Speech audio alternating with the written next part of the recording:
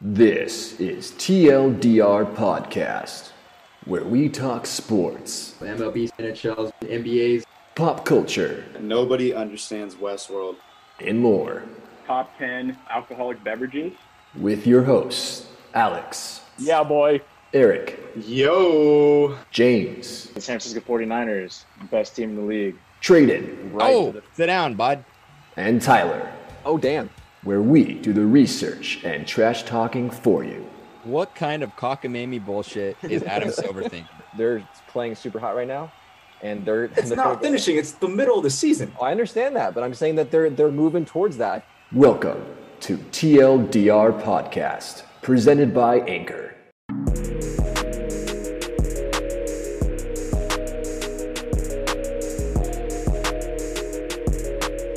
What's up, everybody? Welcome to episode 76 of TLDR Podcast. We still got the world's longest penalty kill going, guys. It's just me, James, and Tradon here on the pod with you today.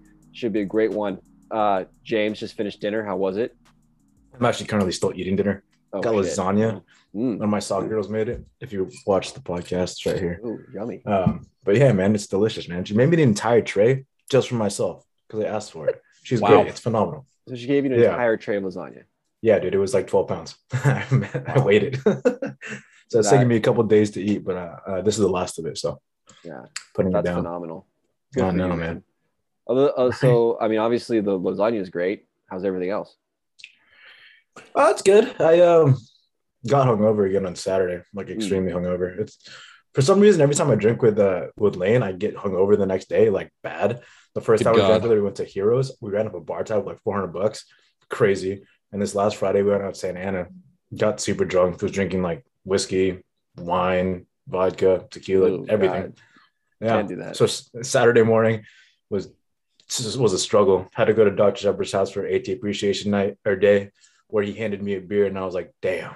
I gotta drink again. Can't say no to that. You can't say no. Yeah. So I had a couple of beers there, a couple of Sierra Nevadas. Went to dinner that night at Playground, had more drinks.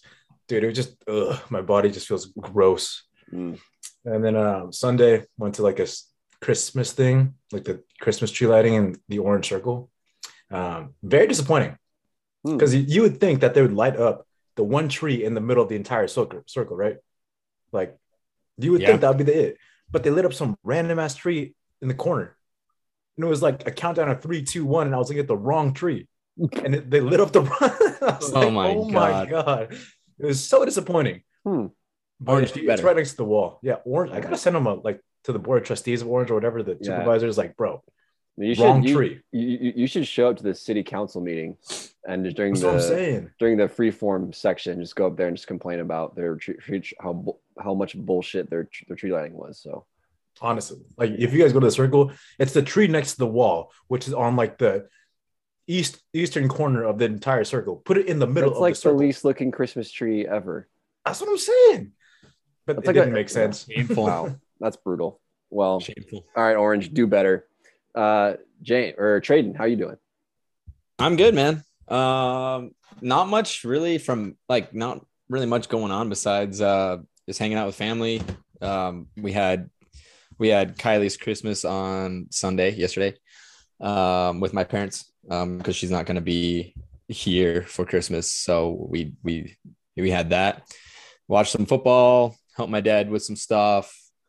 It's been good, man. My work has like started like a work from home, more work from home for the last few weeks here, which is kind of nice. I got to go in tomorrow for a holiday party, but that'll be fun at least. Wow. Dude, your last holiday party was on Zoom, wasn't it? And some shit gave you like... yeah. And our boss, I guess, said that he'll never ever ever do that again. So tomorrow we're going to a bougie ass expensive place for lunch, all the way in fucking like by you, Tyler. Oh, man. Which I don't fucking understand why we're going all the way over there, but whatever. And then we're gonna go to D&B after. We're gonna go from like a bougie ass fucking restaurant on the ass end of LA where like nobody lives except one dude, and then we're gonna turn around and go to D&B probably in Arcadia, which is like close to me. D&B is classy. What are you saying? Yeah, it's very classy. That's a great place. You know, So To win a prize, dude. I'm going to be spending a lot of time driving tomorrow, which is really annoying.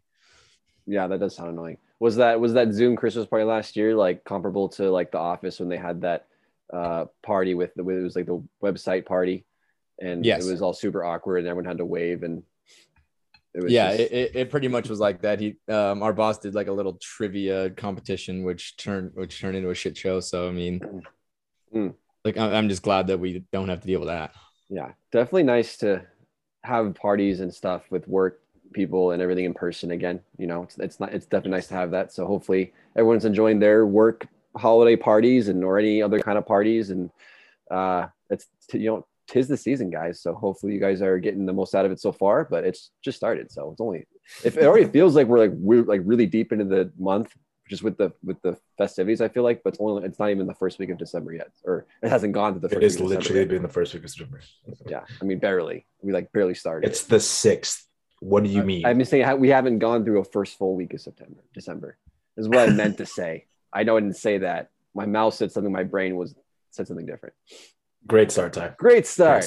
Great start. Hostess with the mostest. Let's get right into it, guys. Let's talk a little hockey here. So Tradon, you're leading us off with your holy puck moments for this week of hockey. A lot going on as usual, including the Kings kicking your Oilers' ass last night. So let's talk about it. Yeah, about that. Yeah. So I don't know if you guys are reading my my power rankings. I know I missed last week, but I brought it back this week. I'm starting to write a little less because I just put like almost too much into it, and I think that people are probably a little annoyed by how wordy my last ones were. So I make it a little shorter and sweeter. Nothing was as short and sweet as my Edmonton Oilers ranking. I think I bumped them down like 4 spots and literally just wrote learn to play against shitty teams. That's it. That's all they need to do. They need to learn how to play against Seattle. They need to learn how to play against LA, who's, I'm sorry, Tyler, way beneath the Edmonton Oilers. It is such a shame when a team, no, but it is such a shame when a team plays down to their opponent. It just is infuriating. And I'm seeing that with my Chapman team. I'm seeing that with the Edmonton Oilers right now. Sometimes, Tyler, I see it with us. I see it with our team. Like, I don't know if maybe I'm the problem. Maybe. I mean, that's the common denominator there. It is. I mean, I'm involved with all of that. But anyway, it has been a crazy week for the NHL. This is kind of the time where we start to see coach firings and start to see, firings of GMs. And boy, have we. We saw two firings this week. One that we're going to really talk about. The other one, I mean, is of interest. I'm still trying to see if the Philadelphia Flyers fired Alain Vigneault. Really not really surprising. The Flyers have been they've been kind of haven't been playing very great as of the last couple of years. I mean, we saw them last year. They had a strong start, but they've just fizzled out. I think that they just needed a new voice in that locker room, and they hire Mike Yeo. Mike Yeo, last was a head coach for the St. Louis Blues before he got fired, and was replaced by a coach who took him to the Stanley Cup final and won. So we'll see if he can do the same with the Flyers. Given that staff, I just don't think that. But nonetheless, Mike Yeo, congratulations on making it back to the NHL. I think you do. I mean, look, most of these coaches guys deserve a lot more. Look, I mean, it's not completely their fault. I mean, when it comes to coaching, to me, if a coach is fired, it's usually because he got goalied. His goalie sucks. That's really what it comes down to. There's a common denominator that every single time you look at a team that has failed and they've fired a coach, they tend to have really bad goalie stats. Contrary to the other side, coaches who win the coaching award at the end of the year tend to have the best goalie stats. So it's just kind of how it goes. If your goalie's doing well, the coach is doing well somehow. That's just kind of how the correlation works. We're going to move on to the other one, to the other coach firing. So finally, after what seemed like the longest just bleeding of the Vancouver Canucks. They finally fired their GM and their coach in the same day. Jim Benning is finally out as GM.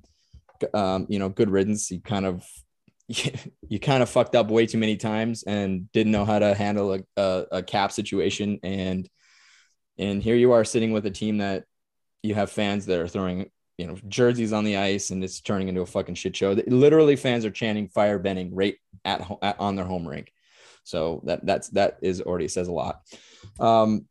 But they also fired Travis Green and brought in Bruce Boudreau. James, you might be familiar with him. I'm not sure how much you were into hockey by then. But Bruce Boudreau was a former coach of the Anaheim Ducks. He's also been a coach of the Washington Capitals. And Tyler, I just wanted to ask you, how do you think this is going to impact the Vancouver Canucks? I mean, do you see this as, do you see him coming in and making immediate changes now? I mean, obviously he's going to get at least 2 years. So, I mean, if they don't make the playoffs, I don't think he's going to get fired, but do you think that they're already going to see an immediate change going forward? Yeah, a lot to unpack with this one. First of all, well done, Vancouver fans. You got what you wanted. They demonstrated their frustration, and pretty much the next day, ownership was like, yeah, I guess we should do something about it. So Vancouver fans at least got what they wanted. The kind of the leadership and the management of that team is gone. Long overdue, as Tradon kind of mentioned too. This team's been kind of spiraling for the last few years. And a team that many expected to be, a top contender in that division at this point, just with the way they were trending not too long ago. I mean, when your top three players are having like career shit years, that's a sign of just really bad coaching, just bad management, just bad all around everything. Like that should not happen. Like, one guy has a bad year, that's just either bad luck. But when your top guys are all consistently just not playing well, that's a problem. And that's not the player's problem. It's definitely, I mean, it's everyone's fault, but there's definitely a big problem with management when that happens. So I think Bruce Boudreau is a solid hire. I don't think it's going to be the long-term solution for the Canucks. I mean, they gave him 2 years. I think it's just kind of to smooth things over for at least 2 years for them to really figure out what they want to do moving forward. I think Boudreau is going to give this team a lot of confidence. I think it's definitely, I think the culture and the dynamic in that locker room will definitely improve. I think the players can breathe a sigh of relief and at least know that they have a coach. I think that's a very successful coach, one of the top winningest coaches ever, kind of your guy. So like I said, I think this season is definitely lost. I don't think they're going to do a whole lot. Hopefully they can gain some of it in terms of confidence and the development and kind of move forward. Next year will be interesting to see what happens. I think if Boudreau is able to turn this team around in a season and have a somewhat successful season, maybe they extend that offer. But as of right now, I don't see Boudreau being the long-term option there in Vancouver. But things can definitely change. But short-term wise, I don't think he's going to make an immediate impact other than just the mental part of the players and the fan base being a little bit relieved and can kind of at least move on from all the shit that happened. But I don't think the play on the ice is going to improve a whole lot under him. I just think that's just too quick of a expectation. But yeah, definitely a lot that Vancouver still has to go, but at least they started off on the right foot by firing both those guys. I think that was the right move. They just had to do it. It was long overdue. So hopefully they can start moving in the right direction. See, I just don't understand why you don't think he's a long-term answer, because with somebody with such a decorated resume, and you said yourself, one of the best coaches, one of the most winningest coaches, if he's just a stepping stone, that doesn't make sense. If you just want somebody to be a stepping stone to finish out the season and then hire somebody else later on, you'd hire somebody who is less experienced, who would cost less money. But why would you go for the dude who has won a lot? Like, what does that help you for him to be a stepping stone? I agree. And I said, I think Boudreau is a great coach, and I think that they should lock him up long-term. But the fact they only gave him 2 years, to me, doesn't speak confidence from the organization that they think Boudreau is the long-term option there. Maybe he will be. Like I said, maybe he's going to impress enough in his basically year and a half that he's going to have there that they'll offer him a much longer, long-term deal. I think he's a great coach, probably one of the best coaches that were available right now. But I think two years is definitely not enough to make a huge change in that with that team. So from an organizational standpoint, that contract did not offer me the answer that they think that Boudreaux is going to be their long-term solution. Who is the Flames coach right now? Daryl Sutter. Sutter. How many years did he get last year? Tradon, you know off the top of your head? Not off the top of my head. But wasn't he just renewed this last season? So wasn't he just signed for that one season? Yeah, so he was short term. Exactly. So is it normal for midway through the season you're not going to get a long contract? Well, I mean, look, signing a 3-year deal to me is like that's enough for him to have his try, right?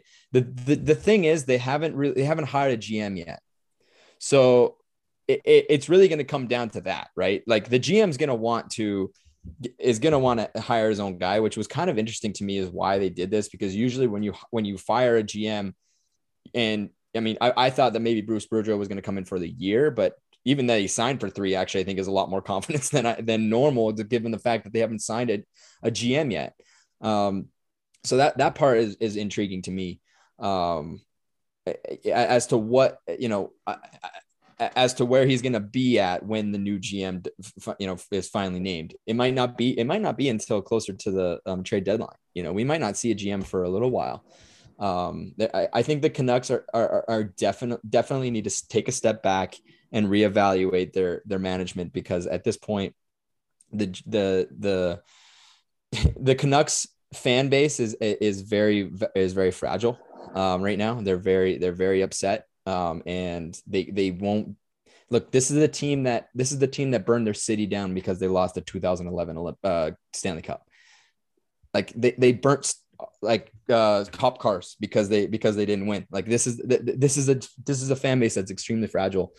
But bringing in Bruce Boudreau, I think, was the smartest move they could have made for a couple of reasons. One, Tyler, you already and James, you said, has a winning culture.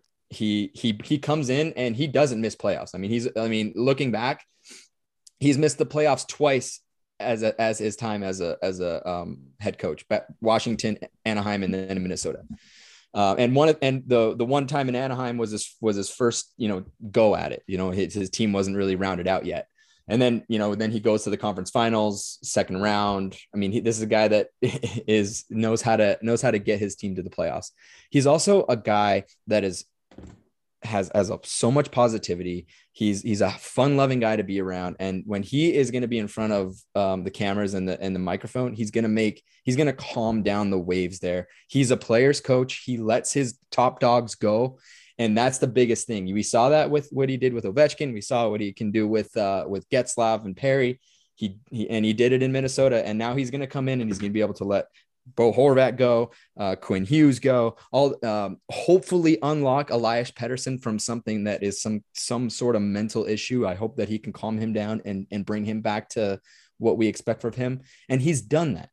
And I don't know if he's going to be long-term. I really don't know. I would expect him to be, especially if he can turn this organization around and make people, kind of more comfortable of what they can expect for the future. So I love this hire. I'm very interested to see what he's going to do. I actually think he's going to make they always make an immediate impact, at least for the first 2 weeks. And then we see what the impact's going to be after that. It's always like a big bump, it's always like that. So we'll give it 2 weeks to see. And maybe in 2 weeks, we'll come back and say, hey, how do we think about the Canucks at this point? The problem is with the Canucks is I think, Tyler, you're right. They're just too far back this season, especially when you have LA's playing well, Anaheim's playing well, Sharks are playing well. Vegas has still not yet opened up, but you can assume they're going to. So you have a Pacific Division that's a lot better than you expected. So I think that they're probably out of it. But I will be interested to see how he's going to impact the organization. I'm very excited to see what he's going to do for Vancouver going forward. That organization deserves a good team, and we'll kind of see how it goes. Do you guys have anything else on the Canucks before we move on? Nah, bro. All right. Thank you, Tyler. We're going to move on to my other topic that I gave to James, actually. And it's been the Dallas Stars. Holy shit. The Dallas Stars are on fucking fire, guys. This team I thought was completely out of it. I looked 2 weeks later after my power rankings, and I'm like, holy fucking shit. Like, it's completely a different team. And you know what? Maybe I should have seen it coming earlier. This team is looking very, very, very good. Yet we're seeing one player that is in trade talks, and that's Anton Hudobin. We'll see if he ends up anywhere.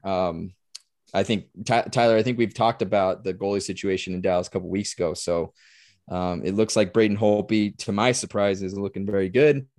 Their backup's looking very good. Ben Bishop is working his way back into the lineup. And then that leaves Anton Hudobin, who's having kind of his worst season, kind of like shrugging his shoulders, like, what am I going to be?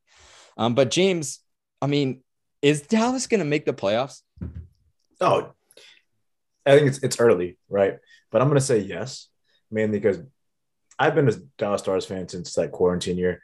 Like, I've been following them forever. Love this team. Love everything about them. This last 9 games that they've been on a tear, they've won 8 of their last 9 games. And they beat some really good teams too. Talking about the Oilers, the Blues, the Avs, the Canes, the Blue Jackets. Their only loss came against the Wild, who's top of their division right now. And if you don't count that game against the Wild, it was a 7-2 loss, very lopsided. If you don't count that game, they've only let in an average of 1.5 goals per game and scored 3.8 goals per game. But if you do count that, the last 9 games, they've let in 2.1 goals per game and are scoring 3.6 goals per game. So either way you turn it, they're scoring more than they're letting in, which, as Tradon would eloquently say, is a great way to win. If you have a good goalie, good defense, and you're scoring, that's literally the recipe to winning games in the NHL. And that first line that they have, ridiculous. And I'm so glad they changed up. Like, Jason Robertson, I think, is in his 3rd year or something, or 2nd year. He's coming on strong. Yeah, his rookie year was insane. And we were all talking about Cole Caulfield. But look at this guy. This guy last year was great. And he's paired up with Joel Pavelski, who is just a vet's vet, like a dude, right? He's been around the league, knows how to play, is a great person, great cap. Like, I don't know if he's a captain, but he should be. And Rupi Heinz. But that line has been ridiculous because Robertson's been on a tear just as much as the Stars have. Over the last 5 games, the dude has 4 goals and 4 assists, has a 5-game point streak. Pavelski, on the other hand, has a couple goals, couple assists too. One of the others is going to happen. It's either Pavelski's going to score and Robertson assists, or Robertson's going to score and Pavelski assists. It happens every single game. And with that comes success. And yes, I do think they're going to make playoffs, even though it's early, because if they continue playing that they have been, and if they make this part of their culture instead of just like a phase, if they can ingrain this into their DNA, playing like this was going to push them towards the playoffs. And to be honest, they're really close. They're only 2 points back from the Jets, who's 2nd in division, and the Blues, who are in 3rd in division, but they've played 3 less games that they have. So it's kind of simple to make up those 2 points. So was their poor start overblown? It might have been, because now they played 3 less games and they're right there with them. At the end of the day, though, I think the 3 teams that make it from this division are the Avs, the Wild, and the Stars. Yeah, I mean, dude, this team is just is looking so amazing. I mean, look, I always look at point percentage as my kind of gauge as to how they're performing, right? That's efficiency. That's the ability to gather the points where you can. And if the playoffs were to end based on point percentage, they're in the playoffs right now.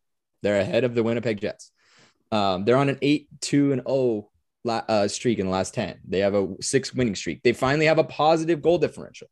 And like you said, James, that first line is so hot right now. They are so freaking good. Pavelski is just doing what he does. I mean, he's a leader through and through. Sharks fans, I think that's the largest reason why you guys completely have shit the bed, at least in the last couple of years, by letting him go. He is an impactful player, and he's a kind of player that every team needs to have. He's one of my favorite players in the National Hockey League. And then you look at, like you said, James, you look at this Jason Robertson, and wow, this kid is just unbelievable. He missed the first few games of the season. He only came in, I believe, on the 27th. So he's only been there for the past 17 games, if I'm not mistaken. And he has been unbelievable. I mean, let's look. He has 17 points in 15 games. It was 17 points. So he's over a point per game. Sitting with 7 goals, 10 assists. With an 18.4 shooting percentage, best on the team besides Jacob Peterson, who's only played like 3 games. Or I'm sorry, he's played 15 games, but he's only on the ice for 12 minutes. So it's pretty easy to have a higher shooting percentage if you get one in. So, I'd be worried if I was a Central Division. I mean, this team is looking very, very good. They have a whole goalie lineup that, is looking very stellar. Braden Holtby is looking like what we expect of Braden Holtby back in his olden days. Jake Ottinger has a .95 save percentage in 5 games. I mean, and you have Ben Bishop, who's, working his way back into the lineup. Like, I'd be freaking worried if I was the Central Division, especially when, the Avalanche just seem kind of, I mean, they're looking better, but they just don't seem like they, at least in the beginning, they didn't look like their normal selves. Winnipeg is really taking a step back. Nashville, I never know what we're going to expect. St. Louis, same thing. So this is very, very interesting. I'm even worried as a person in the Western Conference, because at the end of the day, there's only 2 teams that go into the wild card, and it could be 2 from one division. So it's quite interesting. But we're going to see how that kind of, trends. Dallas is looking very hot. Winnipeg just, I don't know if anybody saw the Winnipeg Leafs game turned into an absolute fucking shit show. We had like 2 guys that are almost getting suspended, 2 guys that got kicked out of the game, another guy that might get fined. Like, it was an absolute fucking gong show, apparently. We saw Connor McDavid get thrown out of a game, which Finally. is, we did it. That was crazy. That was pretty crazy. I don't think he's going to get suspended. It doesn't seem like, that would be pretty soft if they suspended him. I was actually at first not really impressed by the 5-minute misconduct, but then you look at it, it's like, okay, that's a 5-minute misconduct, but let's talk about all the other penalties that the guys draws and that aren't called. Like, that's the biggest problem that I think the coach has with that. Calgary's looking good. And then you look at the other side, you look at Ovechkin, who's just been incredible, guys. So, there's a lot going on in the NHL.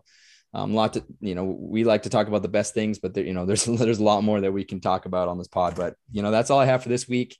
Stay tuned. Keep up with my power rankings. They're a little shorter, so you can read through them pretty quickly. Get your grasp on the NHL, and it's a fun season, guys. It's a really fun season.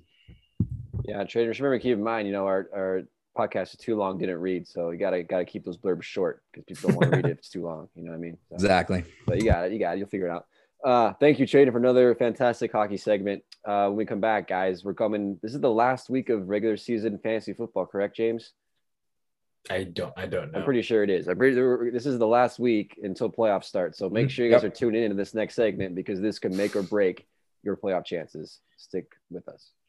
With health concerns on the rise, it's as important as ever to keep your people safe. Dimer isn't another BS COVID company. They've been developing their tech to kill germs and save lives since 2014. Dimer's original UVC products have won them partnerships with some of the best technology companies in the country and earned them a spot on Time Magazine's Best Inventions of 2020. Dimer started out disinfecting airplanes. Now they're in hospitals, athletic facilities, hotels, classrooms, basically anywhere people might have been sick. When it comes to keeping your players, employees, guests, and customers in your facility safe, trust Dimer. For TLDR listeners, they are offering free disinfection as a service in select areas. So that means they will come disinfect your facility for free. You can take them up on this offer by visiting dimeruv.com and at dimeruv on social media. Use code TLDR for your first disinfection as a service appointment for free. That's Dimer, like diner with an M, as in Mike Trout. Ever heard of him? Kill more germs, prevent more infections, save more lives. dimeruv.com.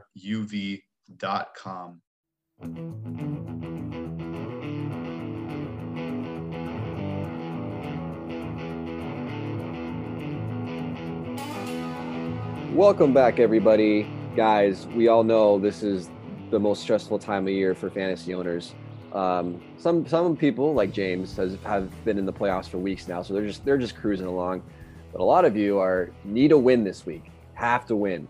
So for those people, make sure you're paying attention, because James is going to offer up some great advice again to tell you who to pick up on the waiver wire because we still got some buys going on. There are teams on buys. So, James, what do we got? All right, guys, just full disclosure. It was a tough week for me to find people to pick. My quarterback, when I mentioned it, you're going to be like, what the fuck was he thinking? And, I would think the same thing because this was a weird pick. But before we get into all that, quick update on our fantasy league here. Tyler beat me, which doesn't really matter because I'm going to make playoffs anyway, and he's still not. Wow. So that was a whack loss for myself. It is what it is. Eric got a second win. He beat Jeremiah. Tradon lost, and Alex lost. I think the playoffs are shaping up to be me and Tradon and two other people. Maybe Anthony, maybe Zach. I don't know. As long as I'm not fourth, I'm fine. Because you won't have to play me. But Yes. Everybody else in this podcast, Alex, Tyler, and Eric have been eliminated. I mean, Eric was obvious from week 3 on. But as Tyler had alluded to, we do have teams on bye. So if you have players on these teams, please listen up. Indianapolis Colts, Miami Dolphins, New England Patriots, and Philadelphia Eagles. A lot of fantasy players there. Number 1 overall running back. If you have Jonathan Taylor, you got to find a running back ASAP. But we're going to start for quarterback. And like I had mentioned, this is a weird pick, and I can't believe I picked it. But we're going to go with Jared Goff from the Detroit Lions. What? Yeah, exactly. You guys should have the exact same reaction because this was shot in the dark. 3.6% rostered. He put up 19.94 points against the Vikings in the Lions' first win of the season. So congratulations, Dan Campbell and the Lions. You guys deserve it. 25 for 41, 296 yards, and 3 touchdowns. Honestly, I'm picking this based off the momentum off their first win. And with DeAndre Swift out, they're going to have to pass more. And to be honest, he's been doing decent the last couple of weeks. He has a 5-to-1 touchdown to interception ratio. And we saw with the Rams, he has the potential to put up some decent QB fantasy numbers. In week 1 against the Niners, he put up 28 points. But in the couple of years with Sean McVay, he was doing decent. He was a mid-tier RB or a quarterback too. He wasn't a starter, but he could fill in. This year, not so much, but maybe from this point forward, we'll see. Up next, they play the Denver Broncos, who, to be honest, don't really have a great defense ever since Von Miller left and was traded. So who knows? This could just be like the Detroit Lions trying to win another game, and so Jared Goff's going to go off. Tyler, what do you think? Yeah, definitely. As you said, a very interesting pick. I was a little shaken by it. I'm trying to figure out, okay, what do we got? What do we got here? Jared Goff. Okay. Obviously, as you mentioned, coming off a really great week, and this is a team that they don't really have anything to lose. So, I mean, they're going to go out and they're just going to try and score, and they're going to try and just have some fun playing football. And against a team, an okay team, I would worry a little bit just because Denver is kind of still in the hunt playoff wise. So I think they're definitely going to bring their A game. But the Lions have been playing better the last probably 3 or 4 weeks. They've been more competitive. As we saw last week, they had that great game where they won on a last second touchdown pass by Jared Goff. So not the worst pick in the world. I think he's had 3 weeks that are above 15 points. So, you kind of got to know what you're getting yourself into here. But like I said, we're in week 14. So there's really not much to choose from, guys. Yeah, really not much to choose from. So Tradon, tell me what you think, man. Yeah. So look, I think Jared Goff's probably, one of the better picks. And I think you're just kind of throwing it kind of Hail Mary situation here. And that's not a bad thing. Look, then I would come on this podcast and say, even though Taysom Hill threw 4 interceptions, he's still got 20 points because of his running game. He's still viable, but that's no fun. I want to bring in someone else. He might not start, bro. Huh? Trevor Siemian might get his job back. He might get his job back, but we'll see. So that's why that's like the non-pick. If he doesn't, then you're going to get that boom. But here's the thing. This is not a situation where you're looking for a guy that's long-term. You're looking for a boom guy, especially if you're that 5th place guy and you absolutely need to win. You are throwing a Hail Mary, and I'm not sure that Jared Goff's the guy. I think, and bear with me because this is fucking insane, I'm going to bring back Cam Newton, and I'm going to tell you why. He's playing against Atlanta, who has a terrible defense. Cam Newton is going to get the start, it sounds like, and this is a guy that can move the ball with his legs. And Atlanta also it is not very, very strong defensively. So hopefully he's going to learn from his mistakes and actually make a bit of a game. Now, this is a gamble, I understand. But if you're a guy that absolutely needs a 20-point guy and you can't get any less. Like, you're playing against a guy who has a Josh Allen who's playing, or a Tom Brady who's playing, and you absolutely need an opportunity to win. Even if it's just a Hail Mary, then you got to play him. You can't play a guy that Jared Goff has a very low ceiling. He's not very strong that way. I don't even know if I'm going to get a double digit points. So that the floor is kind of weak. So Cam Newton's a better boom opportunity. If you're looking for something that's a little bit more stable, go with Jared Goff. You could even go with Taylor Heineke, who has a lot better stable floor. But Cam Newton, if you need a long bomb Hail Mary attempt to make playoffs, you have to take a guy that can get you 20 points. And Cam Newton is that guy. It's so sketchy because you get a 50% shot of him getting 0 because he doesn't see the field, or 50% shot of him getting 23 points because he throws 5 picks, but also runs in for a touchdown. That's a gamble. That's the biggest gamble we've heard. It this is some Eric type shit. If you're sitting in a must-win situation and it's like you either do or you die because you have, I mean, like you said, who's your quarterbacks on the buy list right now? Jalen Hurts. You got Carson Wentz, Tua, Mac Jones, and Jalen Hurts. Those guys put up pretty solid numbers. They give you double-digit numbers. And if you're sitting in a situation where you're like, oh, I don't have anybody else and I have to win, it's like I can't. There's a no-lose situation. You need points. It's better than Jared Goff, in my opinion, in that respect. Wow. Okay. Let's make you want to make a bet? I want to say that Jared Goff puts up more points than Cam Newton this next week. Ooh. Okay. First 3 rounds. I'll put $10 on that. 3 rounds. 3 rounds of beers? Yeah. That's doable. That's more than $10, but yeah. Put it on the board. It isn't if you go to a brewery and get the cheapest beer. That's still like at least 12. At least 3. Yeah. But yeah, I'm down for that. That's pretty good. That's pretty fun. Oh my God, I'm gonna win. Thank you so much. Moving on to running back here, we have Tevin Coleman of the New York Jets, rostered in 41.3% of leagues, put up 10.7 points against Philadelphia, 11 carries for 58 yards, 3 receptions for 19 yards. This is the guy. Like, Tevin Coleman is going to be the guy for the Jets until Michael Carter comes back, and Michael Carter is on IR for at least another week. And it's going to be a steady workload for him in fantasy points just because of what we've seen the last couple of weeks and because of what's going to happen coming up. He has good knowledge of the playbook because he was in San Francisco before this year, and the offensive coordinator for the Jets is from San Francisco.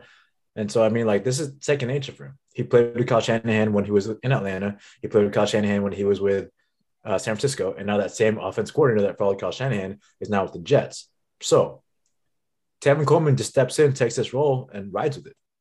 Up next, he plays the New Orleans Saints, who, they do have a really good defense, but they have some QB trouble right now. So it might not be a high-scoring game. And with that, there's probably more running opportunities because neither team is going to want to throw the ball with these quarterbacks, to be honest with you. And so it's going to take off pressure with Wilson, run some more, do some dump offs, make it easy. Tevin Coleman can run and can catch. Tradon, what do you think?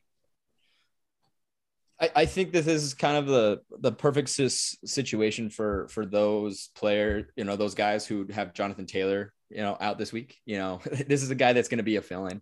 The Jets are not very good, but to your point, James, you have New Orleans, who are just probably not going to be very, very strong offensively. And a strong defensive team at least from the past game, especially. So you're going to be trying to move the ball on the ground all game. He's seen 27 carries over his last 2 games, and no other running back saw more than 1 carry against, Philly. So his ceiling isn't very high, but I think you can expect him to get nearly, if not double digit, points, which is all you really need from a guy like that. That's going to get you by, just because all of the good running backs at this point in the season are grabbed. Like that's the reality of it. So you're going to have to bet on the Jets, Tevin Coleman with the Jets, just simply because Michael Carter's out. And he's a veteran, he knows the game. And, that's really what you're kind of banking on this week. Tyler, what do you think, man? Yeah. So full disclosure, before I talk about running backs, we all know how awesome I am at picking running backs. It's not good. For example, last week, I dropped Mike Davis, picked up Rex Burkhead. Mike Davis went off for like 15 points, and Rex Burkhead got like 5. So yeah, that's my luck with the running backs. But I'm looking at Dontrell Hilliard this week against the Jacksonville Jaguars. Now, obviously, The Tennessee guy. The Tennessee guy. Obviously, the caveat to that is whether or not Henry comes back for injury. But looking at the reports, it's not likely he's going to. It's going to be, especially against the Jacksonville Jaguars team. Like, why would they risk him coming back early against a team like that? So I think it's a pretty safe bet that he's not going to be there. So I think Hilliard comes in, and he's stepped in the last 2 weeks, put up 16.2 points and 18.3 points. Now, granted, he's kind of a big boom or bust guy. I think on that, or 2 weeks ago, he got like over half of his yards on one run. But hey, I mean, if he's a big play guy, maybe he'll. I mean, it's against the Jaguars. I mean, they're going to probably put up a lot of points against that team. So yeah, Tyler, heads up. Just typically when you say big play guy, you refer to like wide receivers. On running back to like a 60-yard run, that's just on a missed block or a missed tackle. It's not. There's nothing that the running back really does to make that happen. Run. You still had to run. Okay, you could probably. No, you can't. Your hips suck. Tradon could do that. I don't know about that. Tradon could run through that hole. It's pretty quick. Yeah, Tyler, well, you're not athletic. I feel like the Jacksonville Jaguars will miss a lot of tackles. So, wow, that's a good point. Yeah, solid pick, man. Didn't even think about that one. We'll see what happens. He'll probably score like 2 points. So, you should pick him up. Drop your best guy. Yeah, right. Let me pick him up. We can pull that same shit that your friend Garrett pulled for, basketball. Dumb shit. Yeah. I'm still bitter about that. I would have won. Moving on to wide receiver, we got Russell Gage out of Atlanta. Owned or rostered in 24.9% of leagues. He put up a gnarly amount against the Bucs defense. 22 points, 11 catches on 12 targets for 130 yards. Not a touchdown, but he still put up 22 points. Ridiculous.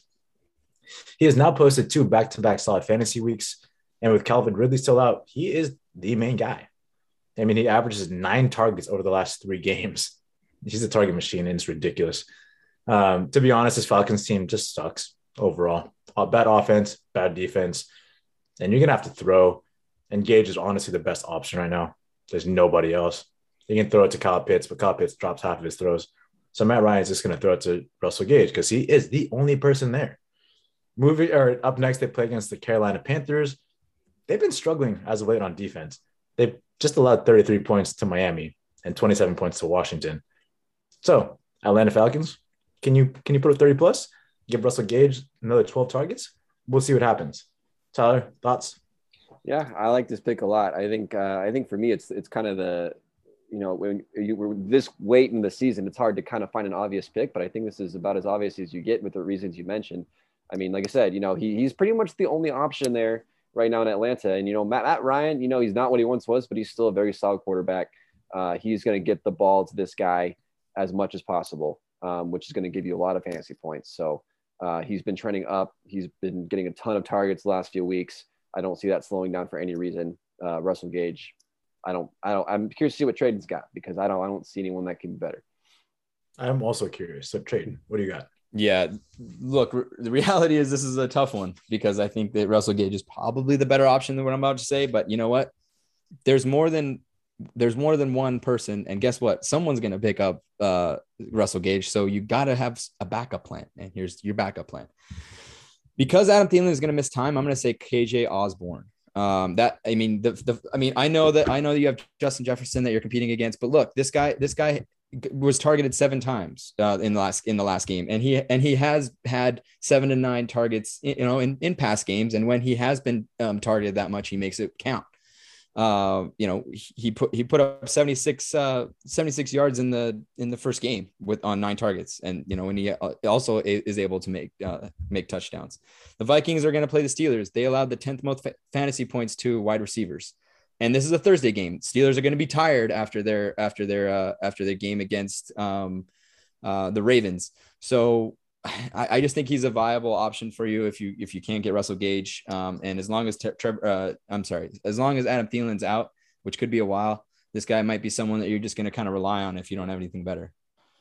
Interesting. I like that. Moving on to tight end, we have Tyler Conklin out of Minnesota. He is rostered in 34.9% of leagues. He put up 12.6 points against Detroit, 7 catches on 9 targets for 56 yards. pretty much all of everything that Tradon just said, arguing for KJ Osborne. I'm going to argue for Tyler Conklin. I think Tyler Conklin is really good at what he does. He's making his second appearance on this list, but I think the major reason why he's going to be so much better is because Adam Thielen is out. Those targets, I don't think will go to KJ Osborne because let's be real.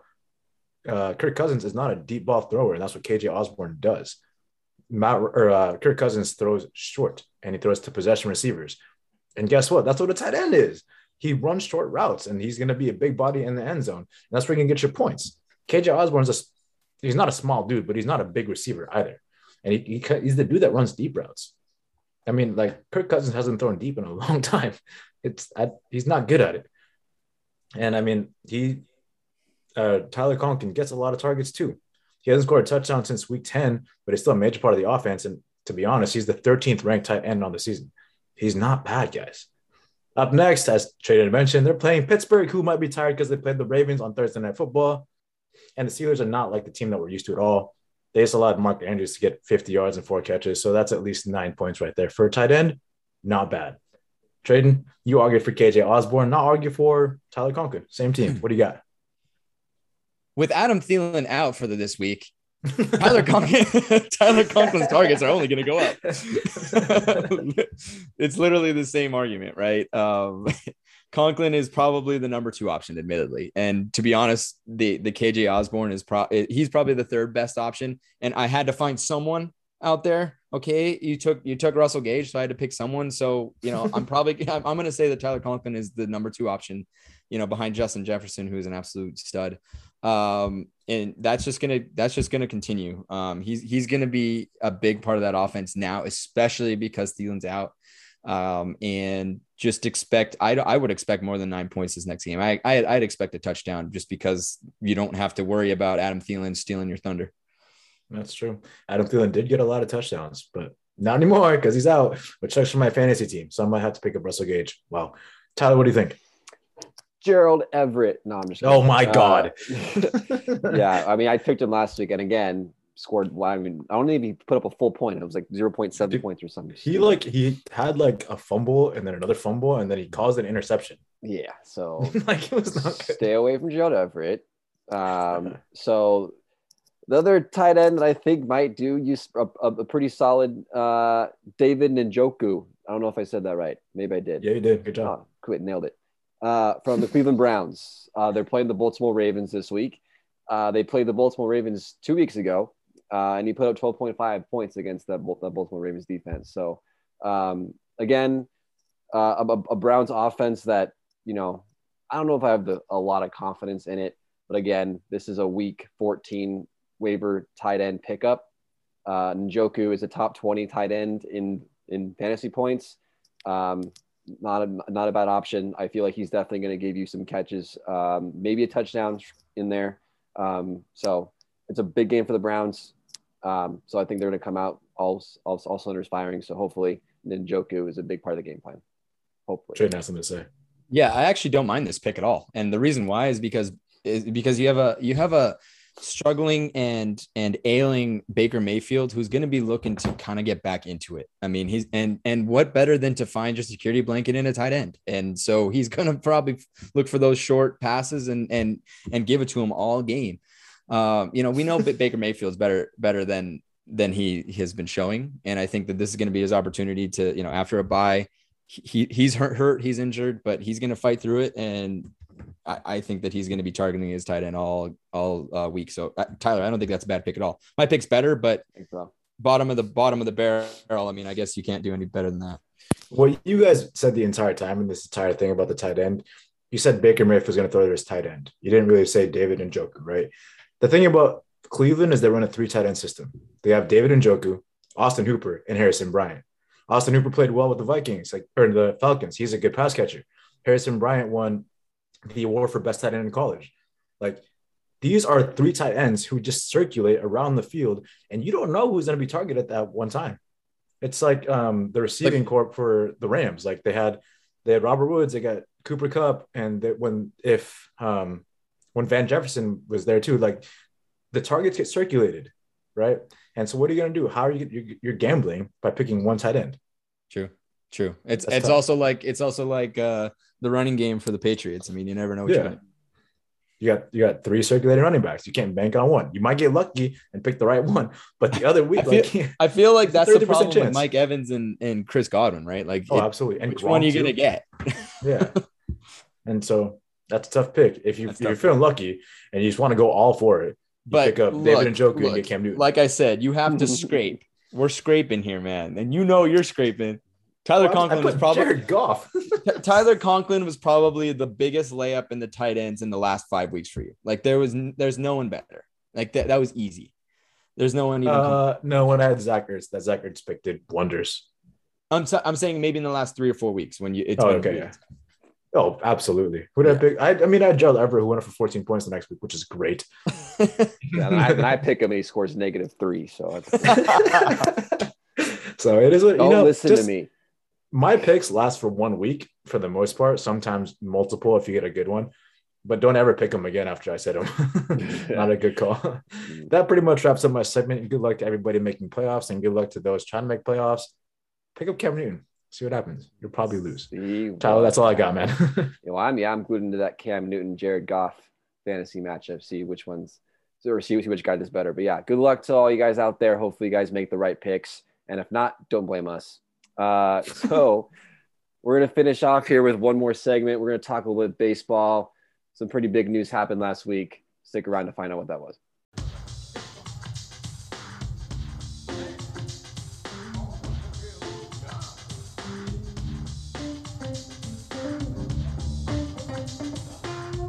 Welcome back, everybody, to our final segment here of episode 76. We're talking Major League Baseball. There's a lockout. There is no baseball at the moment, not just because of off season, but there's no baseball whatsoever.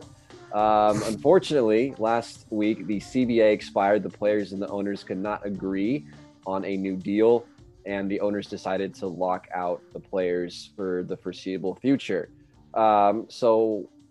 And this is their first lockout that the MLB and the players have had in over 25 years. So there's been a long period of labor peace, and it ended last week. So what does that really mean? Obviously, there's no games going on, but that means there's no free agent signings. Players can't use team facilities, and there's technically no contact of any kind allowed between the team and the player. Obviously right now there's not much going on, so it's not that big of a deal right now, but as winter starts to come to a close and we start turning the calendar to February and if there's still no deal being done, then it's going to get real nerve-wracking and we're looking at possible loss of games. Spring training's going to be pushed back. That's when it's going to get real dicey. So obviously the owner's goal of this lockout is to push the negotiations forward so that hopefully they can strike a new deal within the next couple of months here.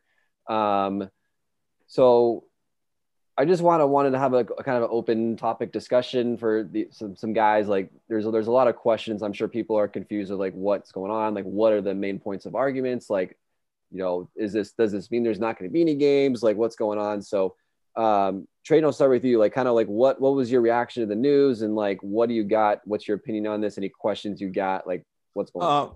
I think it would be helpful if you could explain what the impasse is. So, I mean, to give you some context and give fans context who give a shit about the NHL.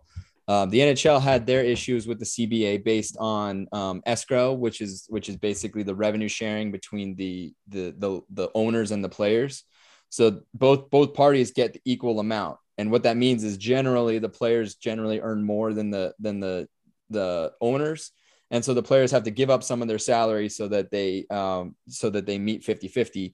And when that's lopsided, there's considerable losses of your paycheck, especially from the high earners in the NHL. So that was discussed. The Olympics was a big discussion in the last CBA, if you read my article. So Tyler, what are the issues for the MLB at this point after 25 years of peace?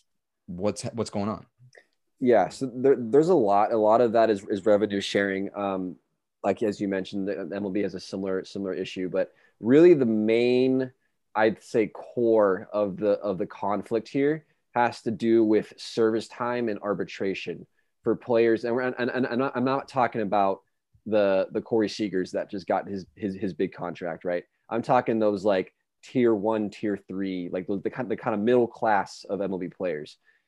Just so you guys know, so essentially, as soon as a player makes his MLB debut, that starts his service time clock, and that player has 6 years of service time, meaning that the team has control of that player for 6 years. And every year that player goes in the off season, what's called arbitration, which is this really complicated process that determines the player's value, right? So they can make more or less money depending on how they performed, but they're not going to make as much money because only the team that they're playing for can offer them that money. They can't say, oh, this team's offering me this much money, so bump me up, or, so they can only make really so much money in that process. Now, 6 years for a middle-class player, when you're coming up, is probably the prime of your career, most likely. So by the time that they hit free agency, right, in 6 years, they're approaching 30 or pretty close to it, or have kind of already had the prime of their careers. So they're kind of starting to tail off.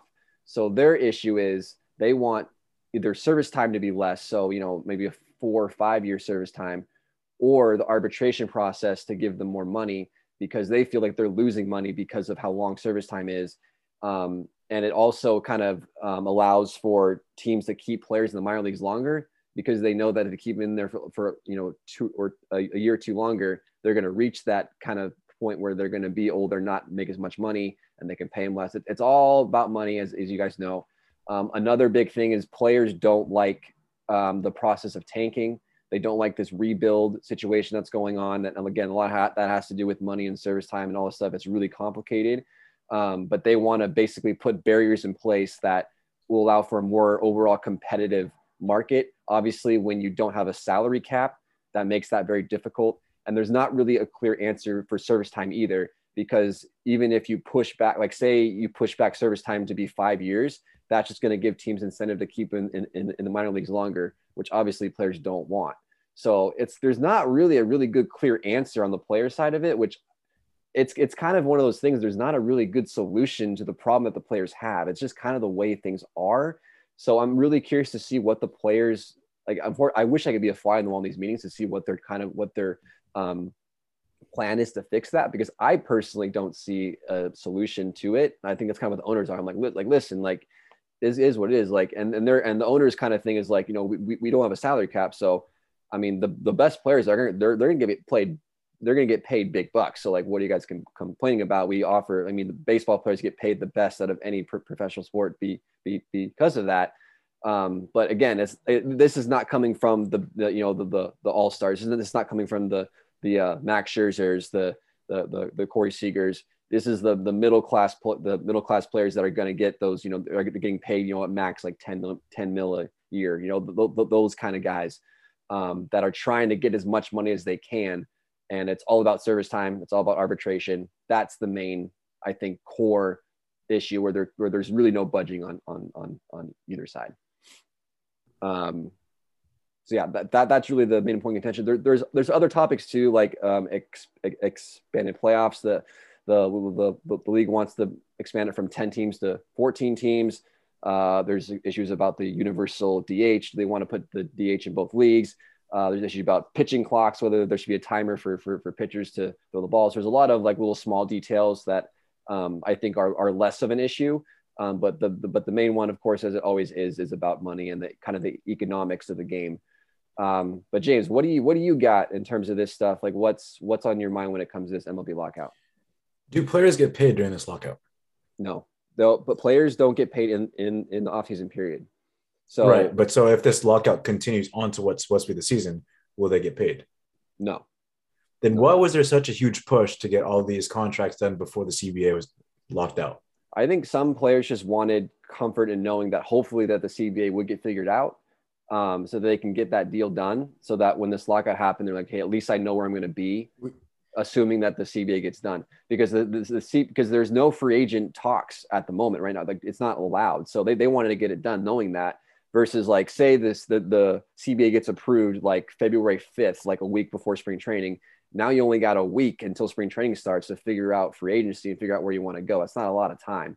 I think they wanted to get that done early. With obviously, there's a possibility that you may not get paid that money. If the CBA doesn't happen, but at least the deal is in place that hopefully something does get done. And when it does, you're ready to roll, like, where you're headed versus if you're not signing, if you're a free agent right now, you just have to hope and wait until this CBA gets signed, and then you can start negotiating a salary from there. And that can be, like I said, it could be leading up to a day before spring training starts. Like, we don't know how long that's going to take. Further, if what you say is true, Tyler, in that there has to do with their like revenue sharing might be an issue. There might be some legit changes to the CBA that would actually hurt a high earner. So it was probably in their best interest to be like, I don't know where the CBA rules are heading or terms are heading. So it's better for me to I like where the CBA is now. I'm going to take advantage of it. Especially those high earners, because it sounds like the MLB is very similar to the NHL in that the high earners are going to be fine. It's the middle class that is shrinking. It's very similar to what we're seeing in real life. I mean, that's the reality of it, is that middle class is shrinking. And to fix that, you have to take from someone. And if there's going to be any changes from the top, your Max Scherzers and stuff are going to be like, oh, fuck, I don't want to be part of that. So they went like quick to get it in. You know what I mean? Yeah. I mean, I would say probably, the best pitcher, Max Scherzer, signed, I would say, probably 3 or 4 of the top five position players signed contracts. A lot of pitchers signed contracts. There's still a ton of free agents that are up for grabs that are still very good too. But yeah, I mean, I think Tradon, that's a good point. Take advantage of the rules that are in place. You sign the contract, you're ready to go. I have another question, Tyler. In your professional opinion, in your podcaster opinion, based off what you've heard and seen over the last week, what are the chances on a scale of 0% to 100% that this deal gets worked out before the start of the regular season? It's a great question. Right now, I feel like I'm pretty confident. I would say probably like 80% confident that's going to get done.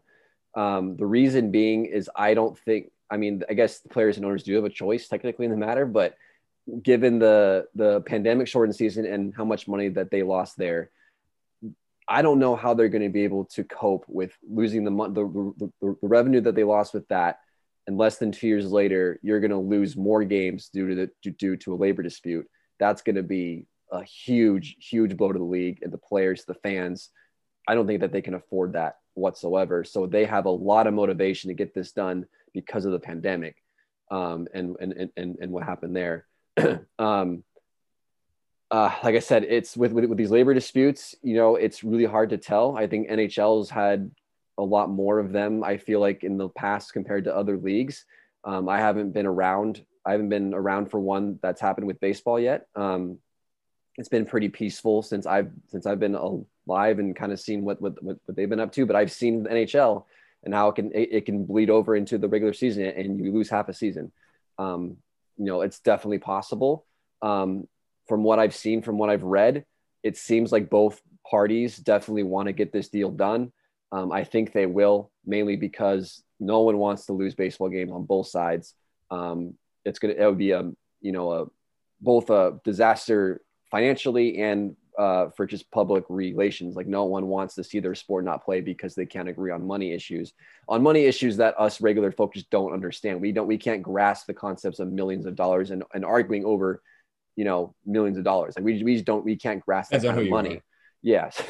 So, I deal with that every day, but most of us that I can't relate to that kind of like, oh, you're arguing over, a few $1 million.